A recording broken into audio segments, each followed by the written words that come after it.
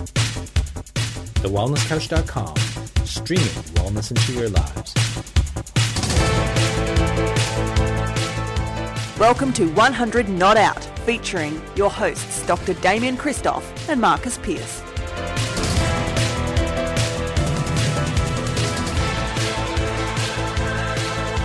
Welcome to 100 Not Out, a weekly show dedicated to helping you master the art of aging well. Marcus Pearce here with you, and as always, it gives me great pleasure to bring on the country's premier wellness expert. He is the food guru, the chiropractic champion. He has introduced me to an incredible book that we are going to talk about today by interviewing a remarkable human being. I speak of none other than my brother from another mother, the great Dr. Damien Christoph. Hello, legend.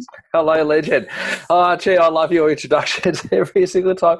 We're doing this with Zoom today. We've upgraded our technology, gone from Skype to Zoom, and I can see you, which means you can't pick your nose. You're not able to scratch little holes. You're not allowed to do that. You can't be picking out earwax. You can't even be plucking hairs from your nose either. You can't do these things this time around. So it is so great to see you in the flesh as well as speak to you. This is so 2020 right now, I'm telling you.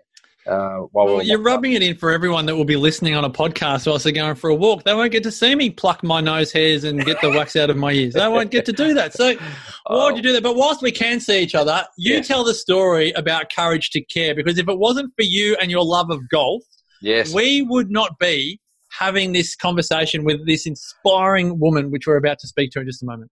All right. Let me tell you about my beautiful mate, Maurice Efron. He's such an amazing man.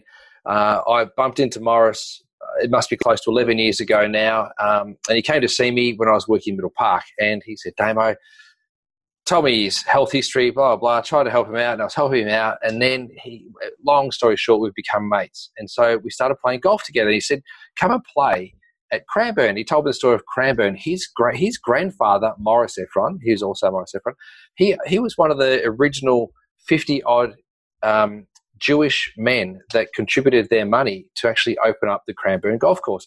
And he said to me, Damien, I've got so many stories of amazing Jewish people. You should get them on your podcast. And I said, okay, I'll do that. I'll do that. And he said, actually, I'm going to get you some books. And he brought me these books.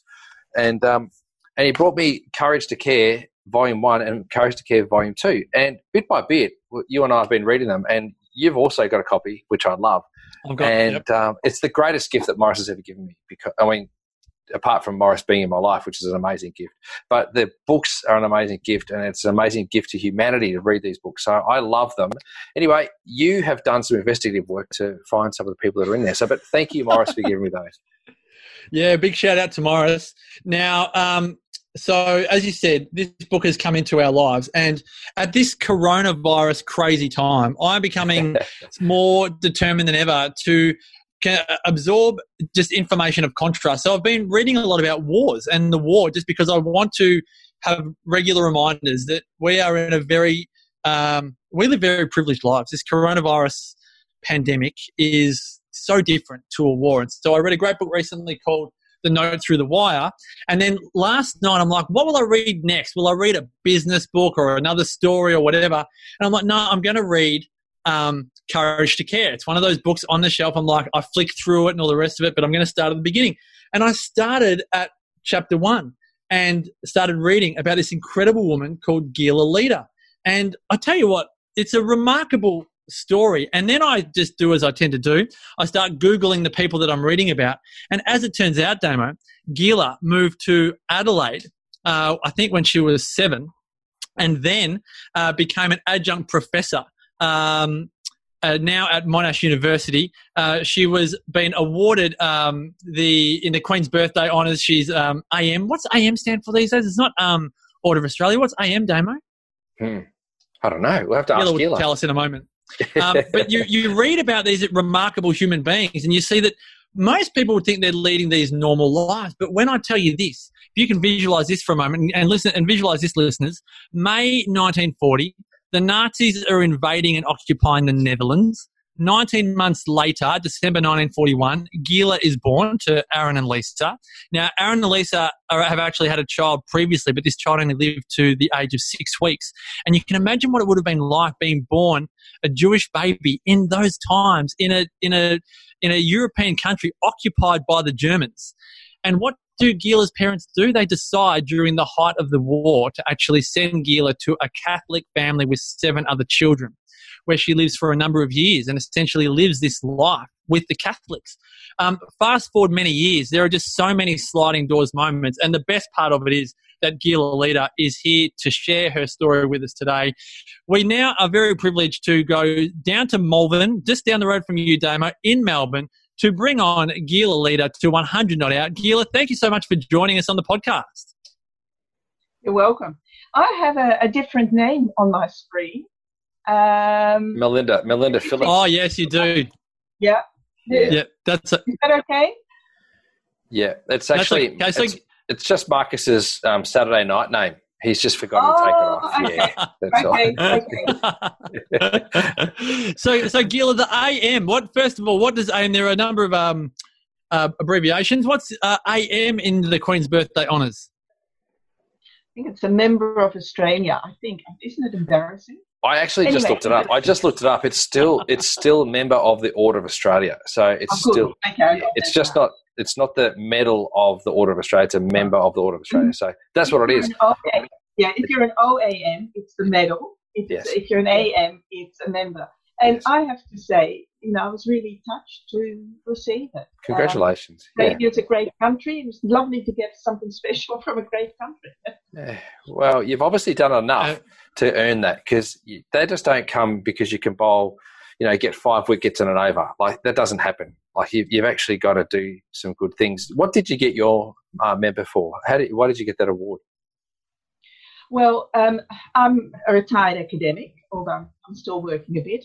So, and in addition to the usual things that academics do, I've done quite a lot of national and international work. So I was president of MERGA, which Mathematics Education Research Group of Australasia. I was president of that, and obviously involved in the committee before that. I've been president of PME, the international group for the psychology of mathematics education. Now, I'm saying these things to indicate that I've done a lot of committee work, a lot of additional work, a lot of work over and above what academics are paid for. Because I really think it's important that people get these honours for things that they've done over and above their regular job. So I've done that. I've done quite a lot of other pro bono work, working on national, local educational committees, and also non-educational committees. And I've also been a contributor to the Jewish community in Melbourne. And I play a part in Courage to Care. I don't know if you know anything about that organisation. If you don't, really worthwhile on another podcast learning more about that. So I guess I've done a lot of things other than what I get paid for. And, of course, you get enormous, enormous satisfaction from doing all those other things.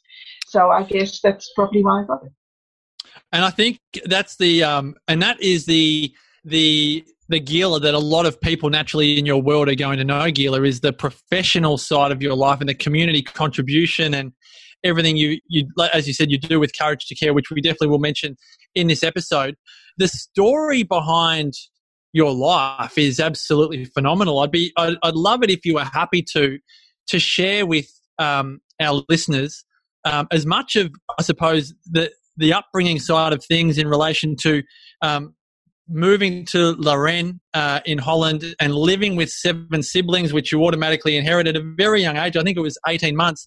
Can you? I know you can't ask someone to take us back to when you were 18 months, but would you be kind enough to share with our listeners what you remember, your earliest memories of your childhood in that time? Well, I guess strangely enough, most of my earliest memories are related to having to go back to my parents. Now, I was 16 months when I went to my foster family, wonderful, wonderful people, surnamed Zwanikens. And even though, during the Second World War, things were really tough in Holland, you talked about reading war books. I guess many of the listeners will have read war books. I mean, things really were very tough. There was danger everywhere, especially if you're Jewish or meant to be exterminated. And my foster family, very bravely, at risk to themselves and to their family, decided to take me in. And I was really made a member of the family. You know, I was their youngest child. The next youngest in the family was 7 years older than me. So I was spoiled, you know, even though there were material shortcomings, which I don't really, I wasn't aware of, but there was an abundance of love. And so leaving that family and going to my parents, who themselves, they did survive the war, but, you know, obviously they were pretty bruised and on a regular basis got information from the Red Cross that yet another family member had been killed during the war. I mean, it was a tough time for them. And I'll always be very grateful to my parents for accepting that for a long time. What I really wanted to do was to be with my foster family rather than with my parents. And I know in some cases like mine, the biological parents decided that all contact should be cut off with the family that looked after their child and saved their child. My parents never did this. My foster family also accepted this. And so my earliest memories really were waiting till I could go back to my foster family for a couple of days. I guess it sounds awful. And no, it doesn't. It really doesn't. Okay, I was a fairly precocious child, and I learned to read very early. So the other thing that I remember, and it's something that in lots of ways has stayed with me, I love reading, and I lost myself in reading. I remember sitting in the garden of my parents, my biological parents' place, really wishing that I was somewhere else and reading. And for me, reading was an opportunity not to have to talk to anyone and to create the world that I wanted to create, so I could stay happy. My life changed quite a bit when my brothers were born. I have twin brothers who were born when I was almost 5, and suddenly what was a pretty still home, became a lot busier, and I was no longer an only child. Did you feel like you wanted to move back to your foster parents' home even more so when your brothers turned up? Is that something you think, I've had enough now? This definitely broken the camel's back. Get me back to that place? Well, I've always wanted to go back there. Yeah. I guess my parents were pretty overwhelmed at having twins, and they probably left me alone a bit more, and that suited me no end. But yes, transport would have been really terrible, and I certainly remember one of my foster sisters putting me on the bike, and we walked and bicycled back to from their place to where I lived. Now, I didn't do that too often, but I guess you only have to do it once to remember that. And the other thing I remember was actually being taken to the bus, so that probably a bit later, and I'd be put on the bus at one end, and another set of adults, usually either my parents or my foster family, would pick me up. So I guess there are some of the memories. One other memory I have that I'm really happy to share. My foster family lived on a farm, and they had a large garden, and behind the garden was quite a large meadow. And I remember being really excited when I could hear planes going overhead, and I was told, no, I didn't have to go into hiding. I could go outside and I could look. And I think that's the first time that I really felt that I could actually go with the others and I could go outside. And I still have memories of planes flying over and packages dropping, or black things. I didn't know what they were, but it turned out that they were packages being dropped. And it wasn't just my foster family and me who scrambled around the meadows to get them, but people from the neighbourhood as well. Maybe that's the clearest memory that I have.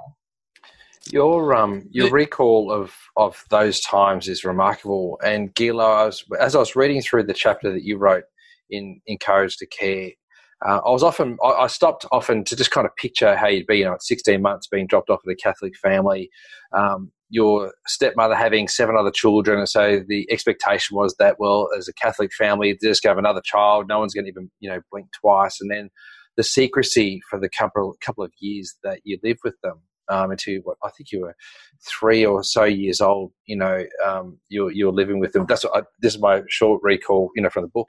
But 2.5 years I was with them. Yeah. Right, and so so you're there. You've built a very strong close connection with your stepmother, and at one point she wants to get you baptized. Mm-hmm. And I found this as like really, what a great pivotal kind of moment, because at that point, had the priest said, yes, let's baptize her so she doesn't go back to Judaism, you might have become a Catholic. And maybe that's how you might have stayed. But obviously that didn't happen. It was respected that you were Jewish and you were going back to your birth family. Let's just interrupt for a second, though. I think there's something else that's really worth noting, and that is that the Catholic priest knew that someone in his neighborhood was doing something that, according to the Nazis, they weren't supposed to do. Yes. For a number of years, there was a money prize on the head of a Jewish person, irrespective of the age. So if you betrayed someone, you got a token. Well, he didn't do that. He did, we hear so many bad things about what's happened. But this is something that I can't forget either. This is what I was thinking. I was thinking this when I was reading this. I was thinking he would have known. And when he asked if you were going to go back to your other family, it wasn't that that was mentioned. It was just that he already knew. And so I was like, wow, he knew this. And he kept it a secret. So this is a very special time, and this is where people came together. And I love that we see this, beautiful blending of cultures and religions that support each other, which I love.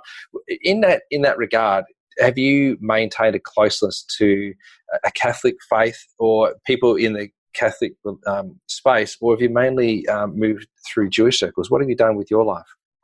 Well, I guess if you ask me for my religion, I say I'm Jewish and I keep a certain number of the laws.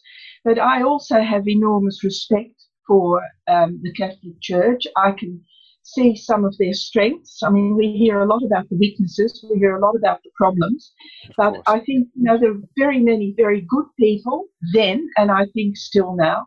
And I guess you talk to me about early memories. One other memory that I have is when I went back to my foster family. Sometimes they'd let me go to church with them. Now, my parents weren't too thrilled about that. But I have to tell you, I absolutely loved it. So here I am, perhaps 4 years old. Everything's stark. People wear boring clothes. Food is bland. And you go to church. At that stage, Latin was used.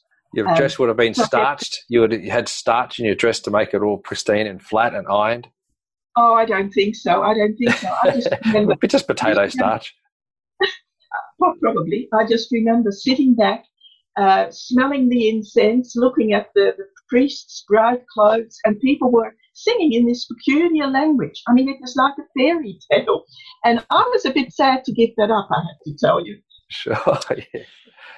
Gila, you were just talking with Damien about, I suppose I'm going to call them sliding doors moments. We have one of our former guests on 100 Not Out, Selena Biniaz, is I suppose you'd call her a Schindler's List survivor. And we said, gosh, Selena, you've had so many moments where you could have, should have, would have died, and you're still here. And she said, yeah, I'm like a cat and I'm purring now. And I look at your own childhood. First of all, you were a very sickly child who was taken to a Jewish pediatrician. He said, look, if Gila ends up in this transit camp, she's not going to survive very long. So do whatever you can to not. Dr. Simon van Creveld was saying this to your parents. Do whatever you can to keep her out of the transit camp. One of the ways, and then there was also a note that your father's sister was able to. They were in a camp in Westerbork. They somehow got a note out warning your parents, do whatever you can, but don't end up here. And your father's sister and family was sent to Auschwitz and did not survive. You then had your paternal grandmother who was very much against breaking up and going into hiding. And thank God your parents were able to defy, I suppose, the wishes of the parent there. You then had your Wim, one of your adopted brothers, when you arrived at the family farm, he goes to school and says, we've got a new your new sister, who's 16 months old, and then everyone at school knows this big secret, which you can imagine would be it's just so risky to have that information in such a town. But thankfully, we assume that they all thought, well, a large Catholic family, so there's just another baby. Then, if you take it another step further, you had National Socialist Party members living on the other side of the road from the family farm, who, after the liberation, said, well, of course we knew there was a Jewish child across the road, but we had no hard feelings towards her. I mean, just imagine if they did have hard feelings towards you. And apparently your adopted parents had parents who were very much almost pro-Nazi, and you were hidden in the cupboard when they came over. I mean, imagine if they found you. I mean, there's just so many different times where that's where you kind of have to have a faith in something bigger, because really there are so many times where you could have been on the wrong side of that sliding door, and we might not be having this conversation right now. Do you ever think about stuff like that? Look, I do. When I talk as part of the Courage to Care regime, I guess, I say that, and I really mean this, when you listen to a survivor speaker, and we're talking about a survivor of the Second World War, but there'd be, unfortunately, many other instances. When you listen to a survivor, at various times, you call them sliding doors, I call them good luck. If there weren't good luck episodes in your life, then you wouldn't be here. So yes, you're absolutely right. You picked up through the story that I wrote a number of key elements that enabled me to survive, and that was because people, from my point of view, did the right thing at the right time. Only one of those things needed to have gone wrong, and I wouldn't be here. And if you listen to another survivor, the good luck stories will be a bit different, but they're always there. And very often they're there because someone just did the right thing at the right time. Do you actually think it's lucky? Is that what you call it, Gila? Is it? Obviously, I see it as massive fortune. I see it as a blessing. I see it as all of those sorts. I think that maybe scratching the silver stuff off a scratchy ticket and winning $5, that's lucky. But what you had was kind of like you've been blessed, there's a purpose for you on the planet. That's kind of the way I see that. I don't know. I guess it doesn't really matter what we call it as long as it happened. And as long as we share that and remember, that made a difference to our lives. Can we do something like that for someone else? Which is why I agreed to talk to you. I don't know you. I got a phone call. No, you don't. Yes, he was worth talking to. And, the sort of thing you guys are doing can help other people get through this really awful time. It's worth it. Well, that's what I wanted to speak about, at the moment, Gila, is we're in the midst of a very challenging time. In fact, I often say to my son, who's 19, he's at Melbourne University at the moment studying commerce, and I say to him, Jackson, you're living in a time that in 20 years' time, your children will be doing a history project on.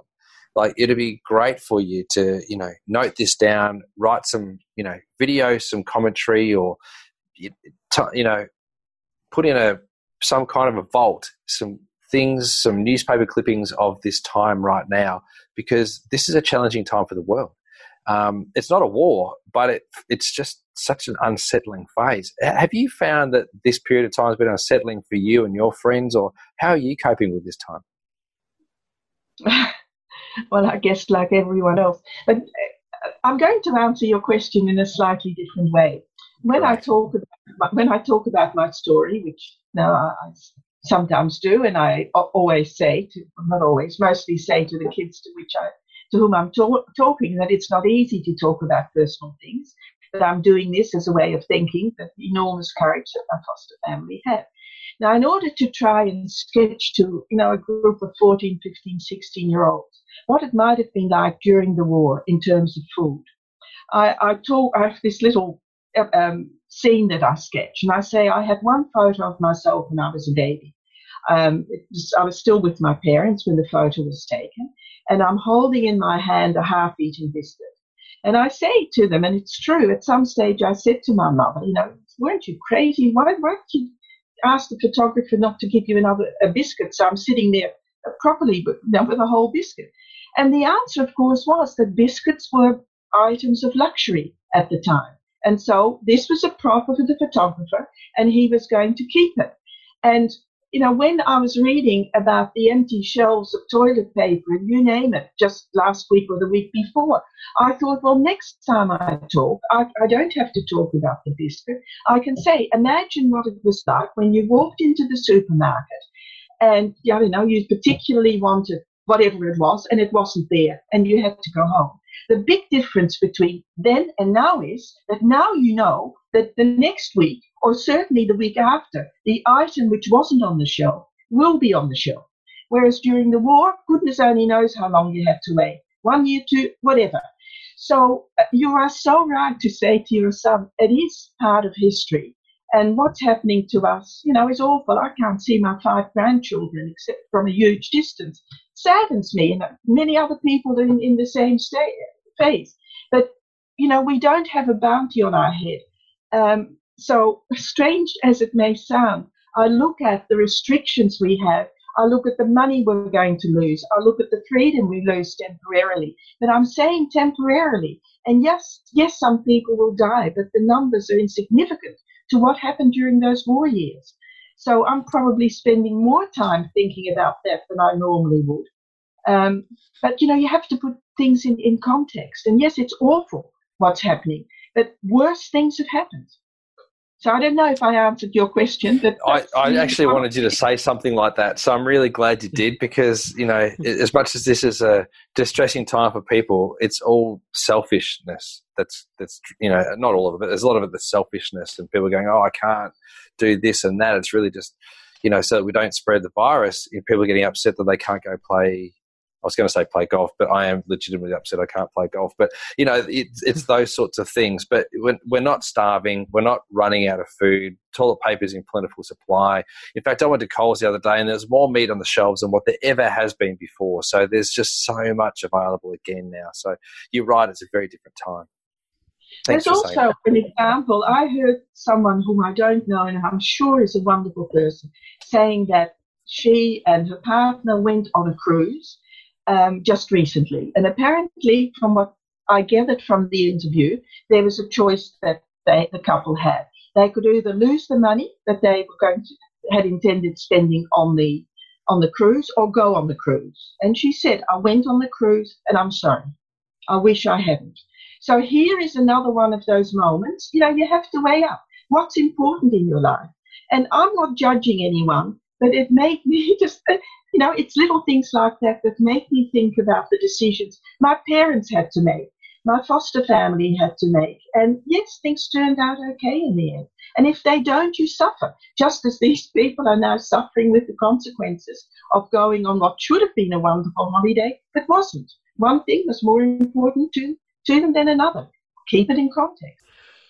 Gila, I'd love to ask you, we get a lot of, I suppose, messages coming through from some survivors, I definitely won't say all, that they definitely don't hate like a lot of human beings do. I know Eddie JQ, it's burnt in my brain, is, hate is a toxic disease. I remember Selena Biniaz saying hate is corrosive. With the experiences that you went through, on the other side of this, and maybe even depending on how you've explained your experiences to your children over the years, what is your attitude towards that feeling of hate? Well, I don't like essentialism, right? And I think the sort of hate you're talking about assumes that all people are this or all people are something else, and that's not how I've ever been brought up. So the way that I was brought up and the way that I think is that you look at somebody and there are certain trimmings that are not nearly as important as the inner core of the person. So I don't know if that answers your question, but I can certainly understand why a number of the people you've spoken to, a number of the survivors you've spoken to have said, no, I don't hate. Survival depended not only on physical opportunities, but also I think on I hate the word mental health, but there is something about that, on looking at things and being able to see, however small a spark, but something that is worth fighting for. So if you hate a group of people, well, what good can you see in them? What's the point of even opening yourself to them? So no, that's not the way I look at people. And often people punish themselves anyway if they do the wrong things. I do believe that. Yeah, absolutely. I'd like to talk about Courage to Care as an organisation, because it appears to have some values that I think we're kind of lost as a society. I often talk to Marcus about this, that from a values perspective, we've lost a lot of our ethics and values and morals, and we've gone more towards rules and legislation in this country. So we kind of toe the line. We do what's legal, not necessarily what's right. But what I see Courage to Care offering is something that's totally different to that, and it really captures me. I love the idea of it. I love that it's inclusive. I just wonder if you could share a little bit of what you do with that, Gila, and what Courage to Care actually means for our community, and maybe some of our listeners might even investigate that to see what else they can do for the organisation too. Well, there's a Courage to Care program in New South Wales, which is a little bit different from the details are different from what we do in Victoria. I can talk about our Victorian program. And the Victorian program is a program, a volunteer program, or rather a program staffed by volunteers. It's it's one of the charitable organisations, and is funded partly by the Victorian Education Department, partly by the Catholic Education Department, and also by members of the community. So what happens, and the program is almost 30 years old, and it's clearly evolved over that time. But just to give you the bare outlines, the program starts with a short film that summarises what happened during the Second World War, using the Holocaust, I guess, as an enormous, it's probably the strongest, most horrible example of prejudice. And then it does also talk about things that happen in our daily life, and it may be a bit of a step, but bullying, for example, is a huge problem around us, not just in schools. And again, it's involves prejudice, not thinking about other people. So anyway, first part then is a short film, that's followed by a survivor speaker, and I'm one of a group of survivor speakers. And as more and more of us die out, there are now some people who are telling their mother's or father's story or an aunt's story. So the idea is still to personalise what's happened during the war. I mean, seeing scenes of many people being killed or being buried is one thing, but actually hearing it, listening to someone talk is something else. Then the next part of the program is much more high tech, and it allows people, the kids, the audience, in small groups to see some other examples of people who stood up and showed courage and made a big difference. And one of the people, for example, that Courage to Care talks about is William Cooper. Now, you may or may not about William Cooper. He was an Aboriginal who in 1939, you think about how Australia was treating its Aboriginals in terms of independence, in terms of thinking of them as being just like everyone else. Mm-hmm. He heard about the awful things that were happening in Germany, in particular Kristallnacht, and he wanted to serve a letter on the German consulate in Melbourne to protest. He knew all about injustice. He knew all about people being treated unfairly. So here's this guy who certainly wasn't Jewish, possibly didn't even know where Berlin was. Anyway, he's one of the modern examples we talk about. And his grandson is certainly familiar about the story. And there are other examples. And one of the things that Courage to Care also does is to come up with a local hero who's very often a school student, not always. So it's someone in the local community who's done something very worthwhile. So anyway, I'm not giving you the full details, but it gives you an idea that the large audience is broken up into smaller groups, and then for the final section, there really is a debriefing, a little bit more talking about what's happened, but also what have you learned from what you've seen and heard today that can affect you and make you a better human being. I think it's a great movement, and essentially, what you're saying there, Gila, is that and this is what underpins Courage to Care, is that it informs and educates Australians about the dangers of prejudice, racism, and discrimination. And I think that's really important because it's so easy to do it. And I remember being, pulled up once upon a time because a little comment was made about one of my best mates. It wasn't even about him. It was just like one of those things that I suppose these days we would call casual racism. And I laughed. And I didn't even think at the time that might be actually offensive. But there's casual sexism, there's casual everything. And these days, with a greater awareness around those sorts of things, we can stamp out that because we don't need it. There's other ways in which we can have humour. So I think it's a great thing. And if you're aware of casual racism or casual sexism or casual,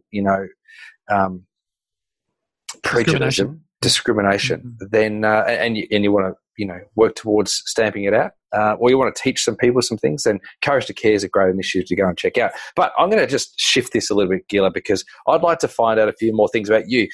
I'd love to know, because I'm a nutritionist and a naturopath, and so I always ask our interviewees, what do you eat? Like, obviously through the ages you would have eaten a varied diet, but we like to understand how people live well and what are they doing that keeps them so successful. So what do you eat for breakfast, lunch and tea, Gila? You mean now? Yeah, these days. Okay, all right. Well, I vary it. I say we because I have breakfast 99 times out of 100 with my husband together, and we don't read the paper. We actually look at each other and talk. Oh, the only exceptions are the 2 days a week that he plays golf. If he has a really days when he could play golf, if he has a really early start, then maybe I don't join him for breakfast. I have mine at more civil hour, like 6:30 instead of 6 o'clock. But usually we have breakfast. Okay, so we start off either with a homemade, orange juice or half a grapefruit or a fruit smoothie. And then we have either one slice of toast with a variety of things on it. It's amazing how many different things you can put on toast. So maybe cheese on half a slice, and then, something sweeter on the other half a slice. So that's one breakfast. The other breakfast is he still has that, but I have muesli that morning. But we have a very limited breakfast, and then we have a cup of coffee. We try not to nibble too much during the morning, but at the moment, since we're both at home, we have morning tea, and we might have one biscuit with that. Lunch is, it varies. It might be a salad, or it might be another slice of bread with different things on it. It might be some, tin tuna or some smoked salmon or a boiled egg. And dinner, always a salad, always at least 2 vegetables. I love it. Love it. Usually meat. I don't cook fish very often because when I don't eat meat out, I keep a kosher. I don't know if you know what that means, but yes. Anyway, so I eat a lot of fish out. So I tend not to eat fish, but we have rarely do we have a 3-course meal, but we might have soup and whatever I've said, vegetables, meat, potatoes, and fresh fruit, or we may not have soup, whatever. And then a bit later we have another cup of tea or coffee, and that's it. Do you have ice cream? Sometimes. Sometimes. Good. Excellent. Oh, this is great, Gila. I'm going to rattle off a list of different diets that a lot of people are espousing will keep you living forever. And I'd like to know whether or not you've done them. So just say yes or no. Have you done the carnivore diet? No. Okay. Have you been vegan? I've been vegetarian, never vegan. Not vegan. Okay. Have you done keto? I don't even know what it is. Okay. All right. We're off to a flyer here. And have you done breatharian? No. No. Okay. So the reason why I wanted to ask you those questions, Gil, is because I consider you to be successfully aging. I think you're doing a great job. And people out there are suggesting these days that you probably need to take about 150 supplements per day and follow a ketogenic eating program for the rest of your life, which means no ice cream, no bread, no potatoes, no dairy, none of those sorts of things for the whole of your life, but take 150 different supplements and you'll live forever without any proof. This is what they're saying. So you wouldn't subscribe to that?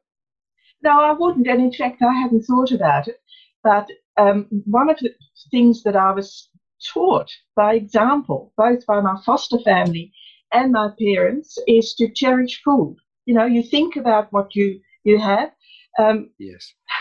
I remember my foster family, they had the 7 children. You didn't have to eat everything that was on the table, but then you just went hungry. I mean, either you ate it or you didn't, full stop. That's right.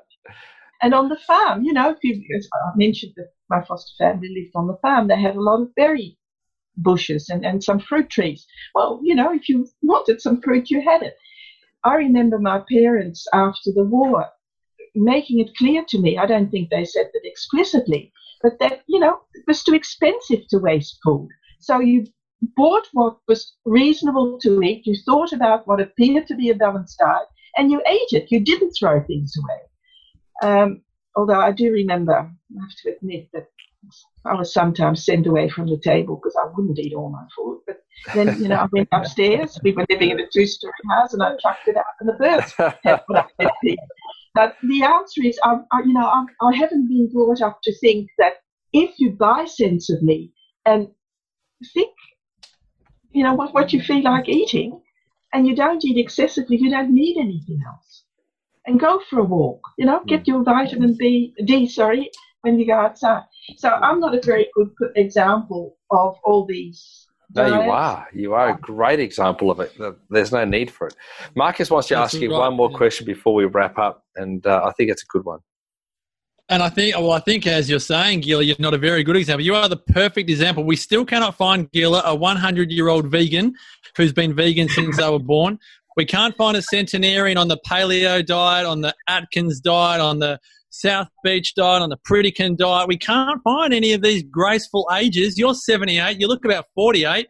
You're doing an incredible job. We just can't find any of these older people that are on these very edgy diets. So what I would like to finish on, I've got about 5 questions, but I'm just going to ask one. I'm just going to tell everyone, just because you've got such an incredible view on the world, don't think that Gila is all high and mighty because of the challenges she's gone through in her life. Gila actually cannot go to Europe in June to go and visit her Zwannikan siblings that she lived with during the war because of the coronavirus. So this is an episode that is dedicated to providing the context of perspective in our lives at this time. But even Gila, with their incredible attitude to life, is impacted in ways, because as you were saying to me before we recorded, Gila, these siblings are a lot older than you are, and who knows how much longer they'll be around. But I want to ask you, the next generation, I was reading your chapter last night thinking, you know, there might only be 10, maybe 20 more years maximum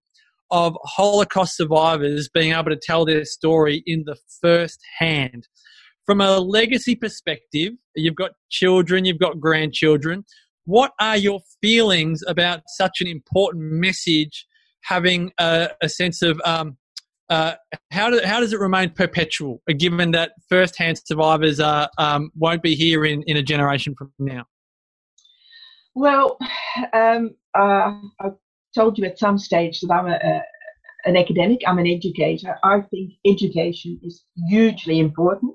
And part of that involves history.